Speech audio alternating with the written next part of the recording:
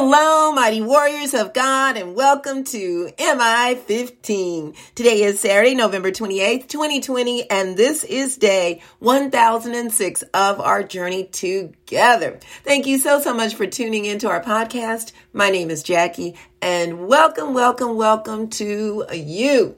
So let's go ahead and get started. Father, we honor you and praise you. Thank you so very much for blessing us to see another beautiful day that you created just for us. Thank you, Father, for helping us to go forth and fulfill the purpose that you've given us for today. And Lord, that we will do it with all of our heart. Lord, that we will seek your face always and be obedient unto you. I thank you, Father, for comforting the brokenhearted and healing the sick and blessing those who may be in financial need. I ask, my Lord, that you will speak today, that it be all about you and not about me. In Jesus' name, amen. Glory to God, everybody. Thank you again for tuning in. Today's message is don't give up. Yep. Sometimes you might feel like, is it worth it?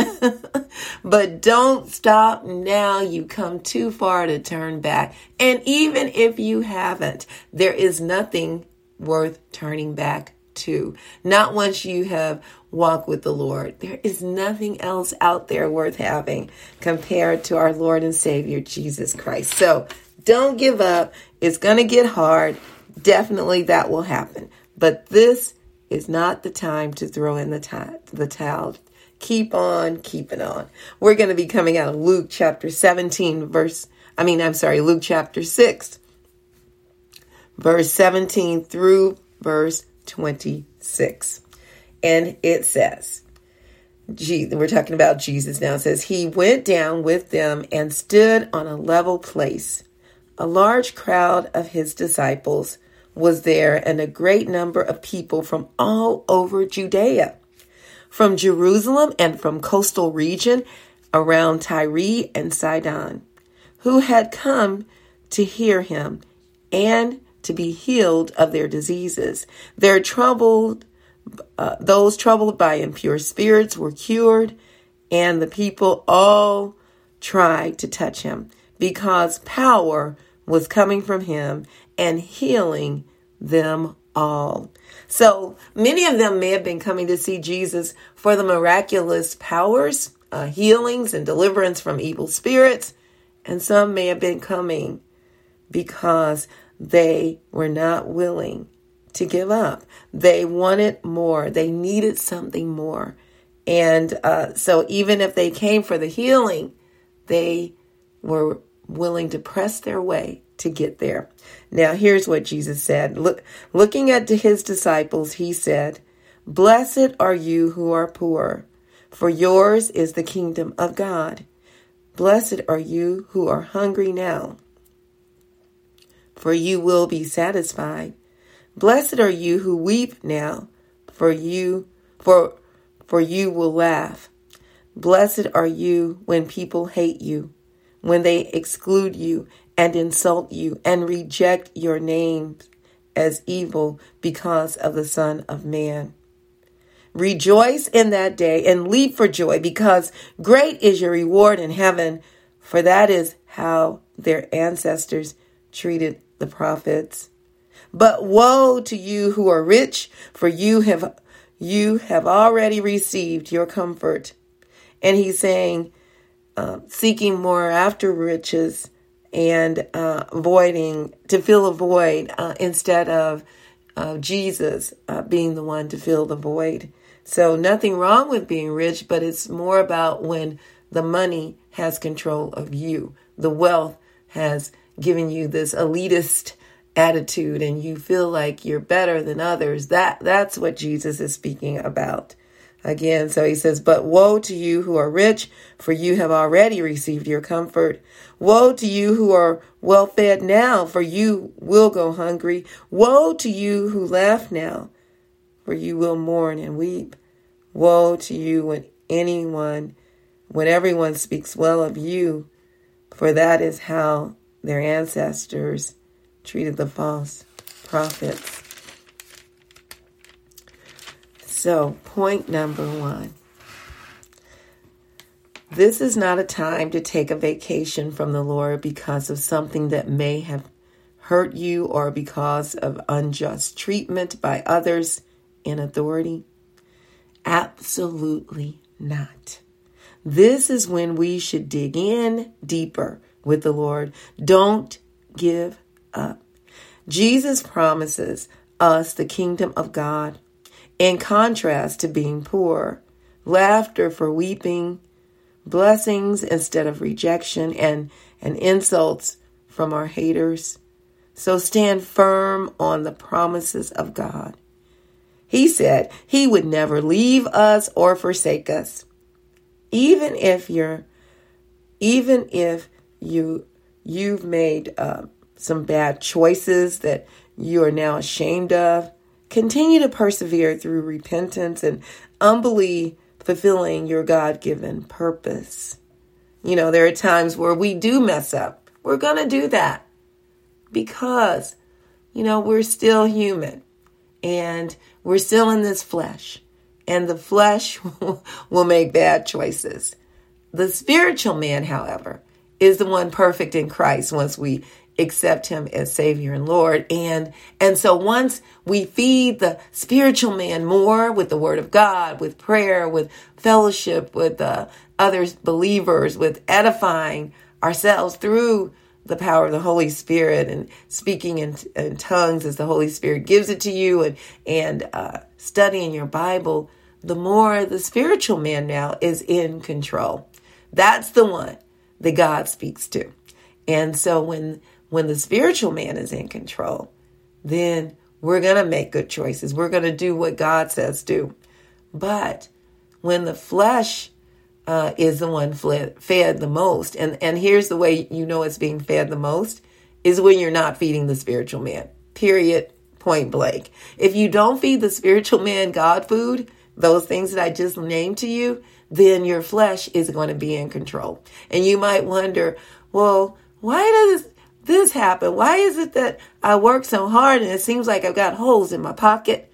Well, could be maybe you're not paying your tithes. Maybe you're not being obedient to God.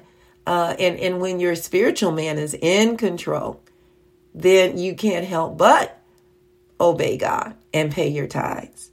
You're not going to say, oh, I'm going to accept this part of God's word and let this part go. No, you're going to do it all. You're going to pay the 10%. That's nothing compared to what the government takes or what God has already done for us. And of course, the tithe is for the church. It goes to the church to help to take care of bills and take care of, building the kingdom of God, whatever needs to be done, paying the pastors or those kinds of things. And even more so than ever now, it is so needed. It might be that some other areas in your life that maybe you've been struggling with some other addictions or sexual immoralities, and you just feel like I can't shake it. Don't give up on God. Give it to the Lord. Ask him to help you with that, and he will. There's been many things that I have got to go to the Lord and say, please help me. And even today, and constantly thanking him and saying, Lord, please forgive me for thinking in that way. That is not right. Or for disobeying you when you said, do this direction, I went the other direction. But the stronger we get in Christ, the more we're going to follow him. You've seen people that pick up and just make choices without asking God and then get to that destination and realize, oh, I shouldn't have done that. And then it costs so much money to make a U-turn or about face because of the bad choice.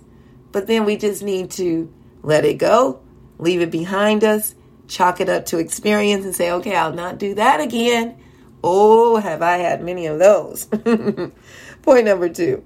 This is not a time to give up. Trust God with all your heart. Lean not to your own understanding. In all your ways, acknowledge him, and he will direct your path. Are you struggling with upholding your godly, righteous values in a world so full of self-righteousness, hate, and selfishness? God will give you the strength and the fortitude to be that light to the lost. Even if you don't see the change, continue to pray for them, sharing the love of God with them, encouraging and edifying yourself through the Word of God so that you are strong enough to do the same for others as the Holy Spirit leads and directs your path. Glory to God. I have had so many great examples set before me through others God has put in my path. And even before we came to know the Lord, my mother taught me that great value of not giving up. And I've shared this with y'all many times, but the Lord has put on my heart to share again. Someone just needs to hear this. I'll never forget when we were coming up, and you all know my parents were divorced when I was 7. Many of you may know this, but I'm the oldest of 5, and my mom, she struggled as a nurse, raising us all and working 2 jobs most of the time to raise us. My father refused to send a dime and to help in any way financially, and he moved away and acted as if we didn't exist. Well, one of the things that I love about my mother, through all of that, she could have just said, forget it, I'm not doing anything. He's not going to help, I'm not going to do anything either. Well, the kids didn't ask to be born, right? And I'm grateful because she could have chose to give up too. After the divorce, we went from middle-class family to stark poverty. From her being a housewife to having to quickly do something, get her GED first of all, having a nervous breakdown and the doctor saying you need to do something to help others. What do you enjoy doing? She went through a nursing program and became an LPN, did all those things as we lived with my grandmother for some years, and then she was able to provide and do for us. And during that time, I remember it was hard. We still had lots of laughter and joy and played games and did all those things like every normal person, every normal kid, but we didn't have much like when it came to meat or all that. We had lots of potatoes. I became the best potato maker ever. And one of the things that came out of that, I'll never forget now that I'm grown and I love to create things and make recipes and develop recipes and bake. I learned those skills coming up. I had to create things and take a little of nothing and make a lot. And God showed me that back then. But I'll never forget, during the winter, it was so hard for my mother to pay that gas bill. It was so high. And so during the spring, they shut you off if you couldn't pay it. So they shut us off. And, we couldn't cook on our stove. Our hot water didn't work, no heat. So we didn't need heat in the house because it was warm out now, but we couldn't cook. And one thing that my mother showed me as far as fortitude, tenacity, and sticking with it and not just saying, I quit. She went out and bought a hot plate, something that we could use. It's just like a tabletop burners. It had 2 burners on it. We could cook on it. We boil water to run upstairs and pour it in the bathtub to take baths. And we'd wash clothes in the tub. We couldn't afford to go to the laundromat and hang them up. We didn't miss a beat. We still ate. Everything continued on. And my mother did not give up. She had this ring that she would go and pawn at least once a month to provide for us. It's not funny, but it just brings me like a joy, laughter of joy because of her tenacity and not giving up and feeding 5 children and clothing 5 children. I see people with 1 child struggling. It's hard, but don't give up. This is not the time. God will provide. And even though we didn't know him as our Savior, he provided. He will do the same, and he is doing the same for many of you. Now it's time to truly embrace him and know him as your Savior and Lord. Romans 10:9 says that if you confess with your mouth that Jesus is Lord and believe in your heart that God raised him from the dead, you will be saved. Glory to God. I love you all so, so much. May the Lord bless and protect you. May his face radiate with joy because of you. May he be gracious unto you, show you his favor, and give you his peace. In Jesus' name, amen. And remember, we can do all things through Christ who strengthens us. Please don't forget to check us out on our website, JackieBikesMinistries.org, JACKIE, B like boy, UYCKS Ministries.org. Check out the messages and please share them with others. Also, check us out on any of the other podcast outlets. And please subscribe to our website by entering your first and last name and your email address and receive the 4 Greek words for love and learn more about God's agape love. All right, mighty warriors, go forth and make it an awesome day, fulfilling the purpose that God has given you, and I will talk to you later. Bye-bye.